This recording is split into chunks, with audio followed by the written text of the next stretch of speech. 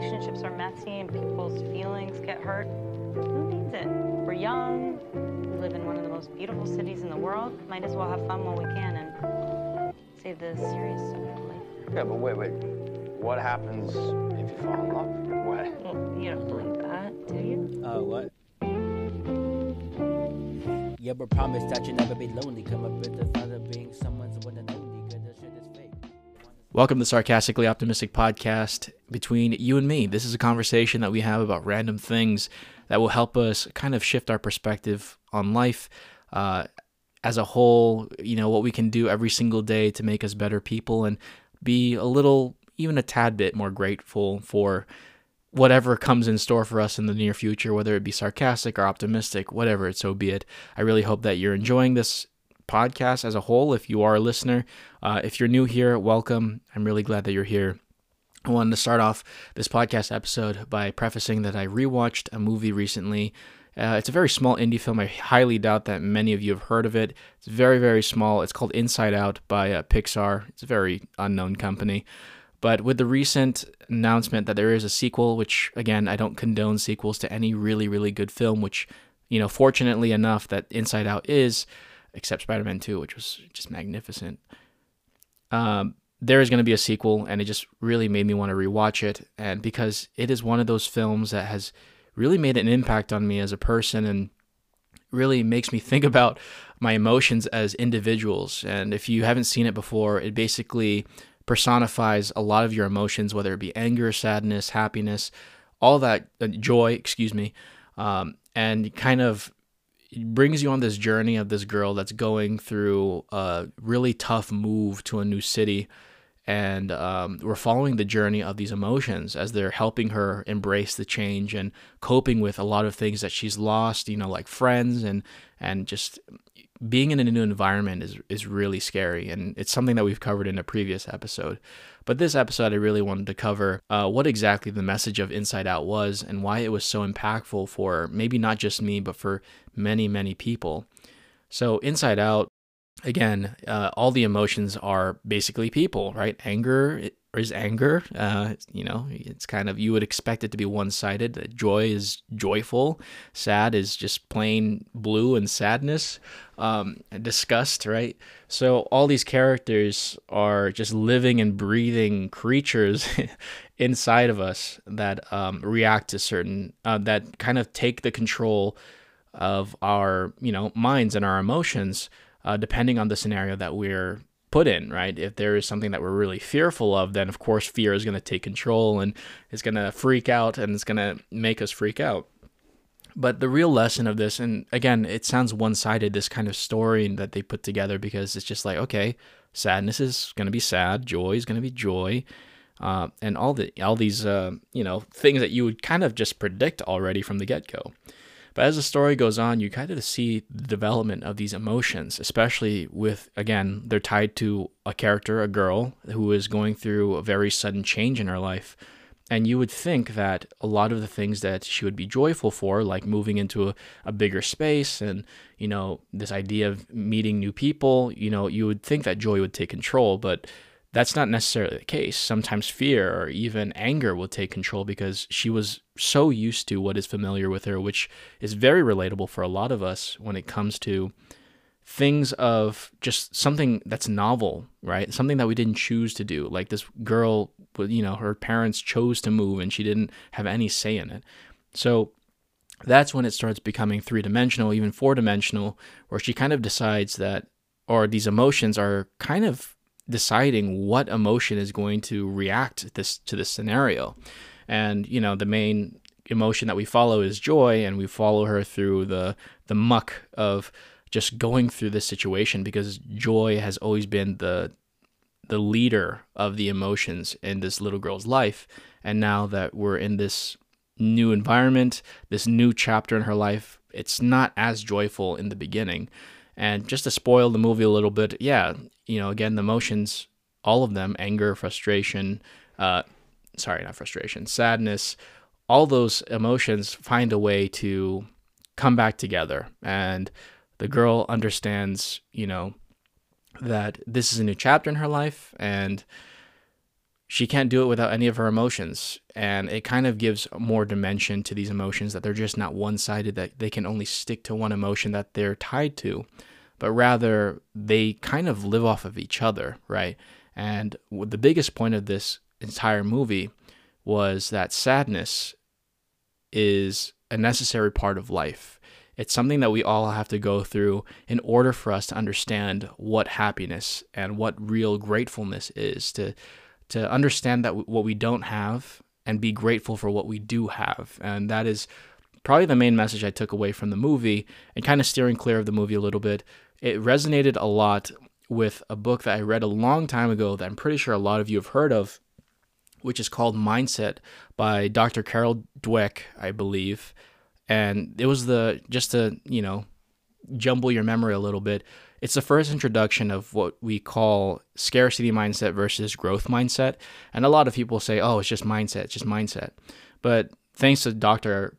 Carol Dweck, she really kind of isolates the different kinds of mindsets that exist. And this is probably a term that you've heard of before, scarcity versus growth mindset. It's probably something that we've covered in a previous episode. But to delve a little deeper and to flesh it out a little bit, what it means by scarcity mindset means that you approach the world thinking that everything is fixed, that nothing is really changeable, everything is kind of predicated on something that's already going to happen, and it's not in your control to do, right? So let's just say that you go into your math class and you get your first F because you really didn't understand the concepts that were introduced for that test. Now, with a fixed mindset, of course, or a scarcity mindset, as they say, or, scarcity and fixed mindset are basically the same thing. A scarcity or fixed mindset would say, okay, I'm not good at math, period. And it just ends there with no additional attempts to improve or anything like that. Now, you can already tell where the growth mindset kind of fits in, where you do believe that there is improvement, that, as Carol Dweck says, that life is fluid. And I'm not even kidding. That's exactly the quote that she uses to describe life. Life is fluid. It's not fixed, meaning that, yes, it is viscous, it is thick, it's really hard to get through, she said, but it's something that you can always have control over, right? So let's just say that we have the same scenario in which you failed the test in math and you have a growth mindset. Maybe those concepts you didn't really understand because you didn't put enough time into it, and you realize that maybe this is something that's going to require a little bit more work, and for the next test, you know for a fact that you're going to put in more hours to understand these concepts, more than you did previously. And you know for a fact that if you put that time in, that you can actually not get an F next time. And that's what our growth mindset is. It's believing that everything in life can be improved in some regard. And it's not going to be fixed. It's not like something that's soldered into the wall for you to read and forcing you to go through. But it's something that can always be seen as something, or as an opportunity to actually grow in some regard, right, as we said. So why am I bringing this connection between this literal psychology book and a Pixar movie? Well, because, like we said in Inside Out, the main message is that happiness, true happiness, can be cultivated through past sadness, is basically what's happening. In the movie, sadness was touching memories, and all these happy memories, and she was kind of infecting it with sadness. And when she picked up the memory, it started to grow blue instead of this bright, very radiant yellow. And by the end of the movie, they realize that happiness and sadness kind of go together, because if it weren't for those sad times, if it weren't for those things where things were really scarce, love or any sort of circumstance, where we are now, where we don't have that scarcity anymore, let's just say that maybe I didn't have any money in the past and I was really, really bummed out about it. And, it's something that we all go through. But then when you finally, pick up the skills and you finally, do things that you love for a living and you get paid for doing it and you actually get an income, you start to realize that scarcity, that lack of, financial freedom or financial independence wouldn't have given you the same amount of gratefulness that you have for the income that you've created for yourself or the skills that you allowed yourself to be equipped with. So just like the movie, when we have scarcity in our lives, it is scary. It is really depleting energy-wise, and it just feels like the world is testing you. It's testing you to see if you're going to really adopt that scarcity or fixed mindset that we're talking about, to believe that things are not going to change, that things are just not going to move just because that you are, doing as much as you can to do it. Rather, understanding that those moments, it's something that my mom always tells me, is that every down has its up. Because, when a roller coaster goes all the way down, it seems like it's going to hit the ground. But little do you know that going on a downward trajectory, the only way is up, right? Because sooner or later, that roller coaster is going to curve upwards using that same momentum that you felt when you're going downhill, and it's going to pull you into just an altitude that you'll never ever realize. So if you picture a roller coaster, like I said, where you're going downwards, the reason why the dip is so large is because so it can shoot you further and further upwards, higher than you can ever believe. So rather than thinking that sadness is something that we can avoid, we should embrace it as something that is necessary for us to kind of build an understanding or appreciation for what we have next. There's a famous entrepreneur, Alex Hormozi and Leila Hormozi, were talking about how, if you ever really got into them or like read their books, they always talk about how Alex's partner basically stole money from him, right? Like they were making good 6-figure money, and his partner ran away with the money, and they had nothing. They literally had nothing. And Leila kind of turns to him because he was just kind of devastated and really distraught by the whole experience, saying like, you can leave me if you want. Alex was just, couldn't feel anything. And Leila said, just imagine what great of a story this can be if we recover from this. And it's something that we can all adopt, because that is exactly the pinnacle of what growth mindset is. Understanding that these low chapters in our lives are necessary for us to grow unimaginable appreciation for what we are going to have in the future. And although it may seem bleak in the moment, right, like going down from, in the roller coaster, going downwards, you're going to think you're going to hit the ground. But little do you know that it's going to curve upwards, and it's going to deliver you into a state that you would have never been able to reach if it weren't for those down times. So out of respect for my mom, yes, I realized over the years, especially going through college and going through high school and going through my career, that every down does have its up, and that there is always a light at the end of the tunnel. But it's just up to us if we choose to close our eyes to it and pretend that there is no light, or we can just open our eyes and see that there is opportunity, that life is fluid, that life is a blank canvas of improvement.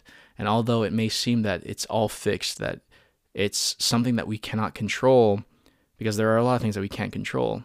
Our happiness, our appreciation, our gratefulness, those are the very few things that we can control. And if it weren't for those sad times, if it weren't for those really, really difficult times, I don't think we would be appreciating where we are now or where we're going to be in the future, especially those who are listening that are going through a really tough time right now. I just want to let you know that you're not alone, that you've got this, right? And that whatever you're going through is going to make for a great story in the future. It's kind of like when people are saying like, oh, we're going to laugh at this in the future, although it may be embarrassing now, we're going to laugh at it. And it's the same thing. We're not going to laugh at it maybe, but we're going to look back at it and we're going to realize how much that we did improve. And the main lesson is that, yes, you are going to emerge from this real big pitfall as we see it in life with more strength, with more gratefulness, with more happiness and appreciation for what you are going to have or what you have already. So just know that these are necessary times, whether it be a sad time, whether it be a devastating time, and especially with the world right now, what we're going through currently, we're going to emerge stronger and better than ever. It's tough. I know it's tough, and you shouldn't discount what you're going through, but you also shouldn't discount the fact that it's going to be better, that it's a necessary part of life. And you are going to be stronger than you are today, tomorrow. And although it may not feel that way, more times than always, a new chapter is beginning in your life. And life is just testing you to see if you're willing to push through, if you're willing to persevere through whatever you're going through. So I hope that you're doing really well. I hope that you're taking care of yourselves. And if you feel like you're not taking good enough care of yourself, then at least you're aware of it.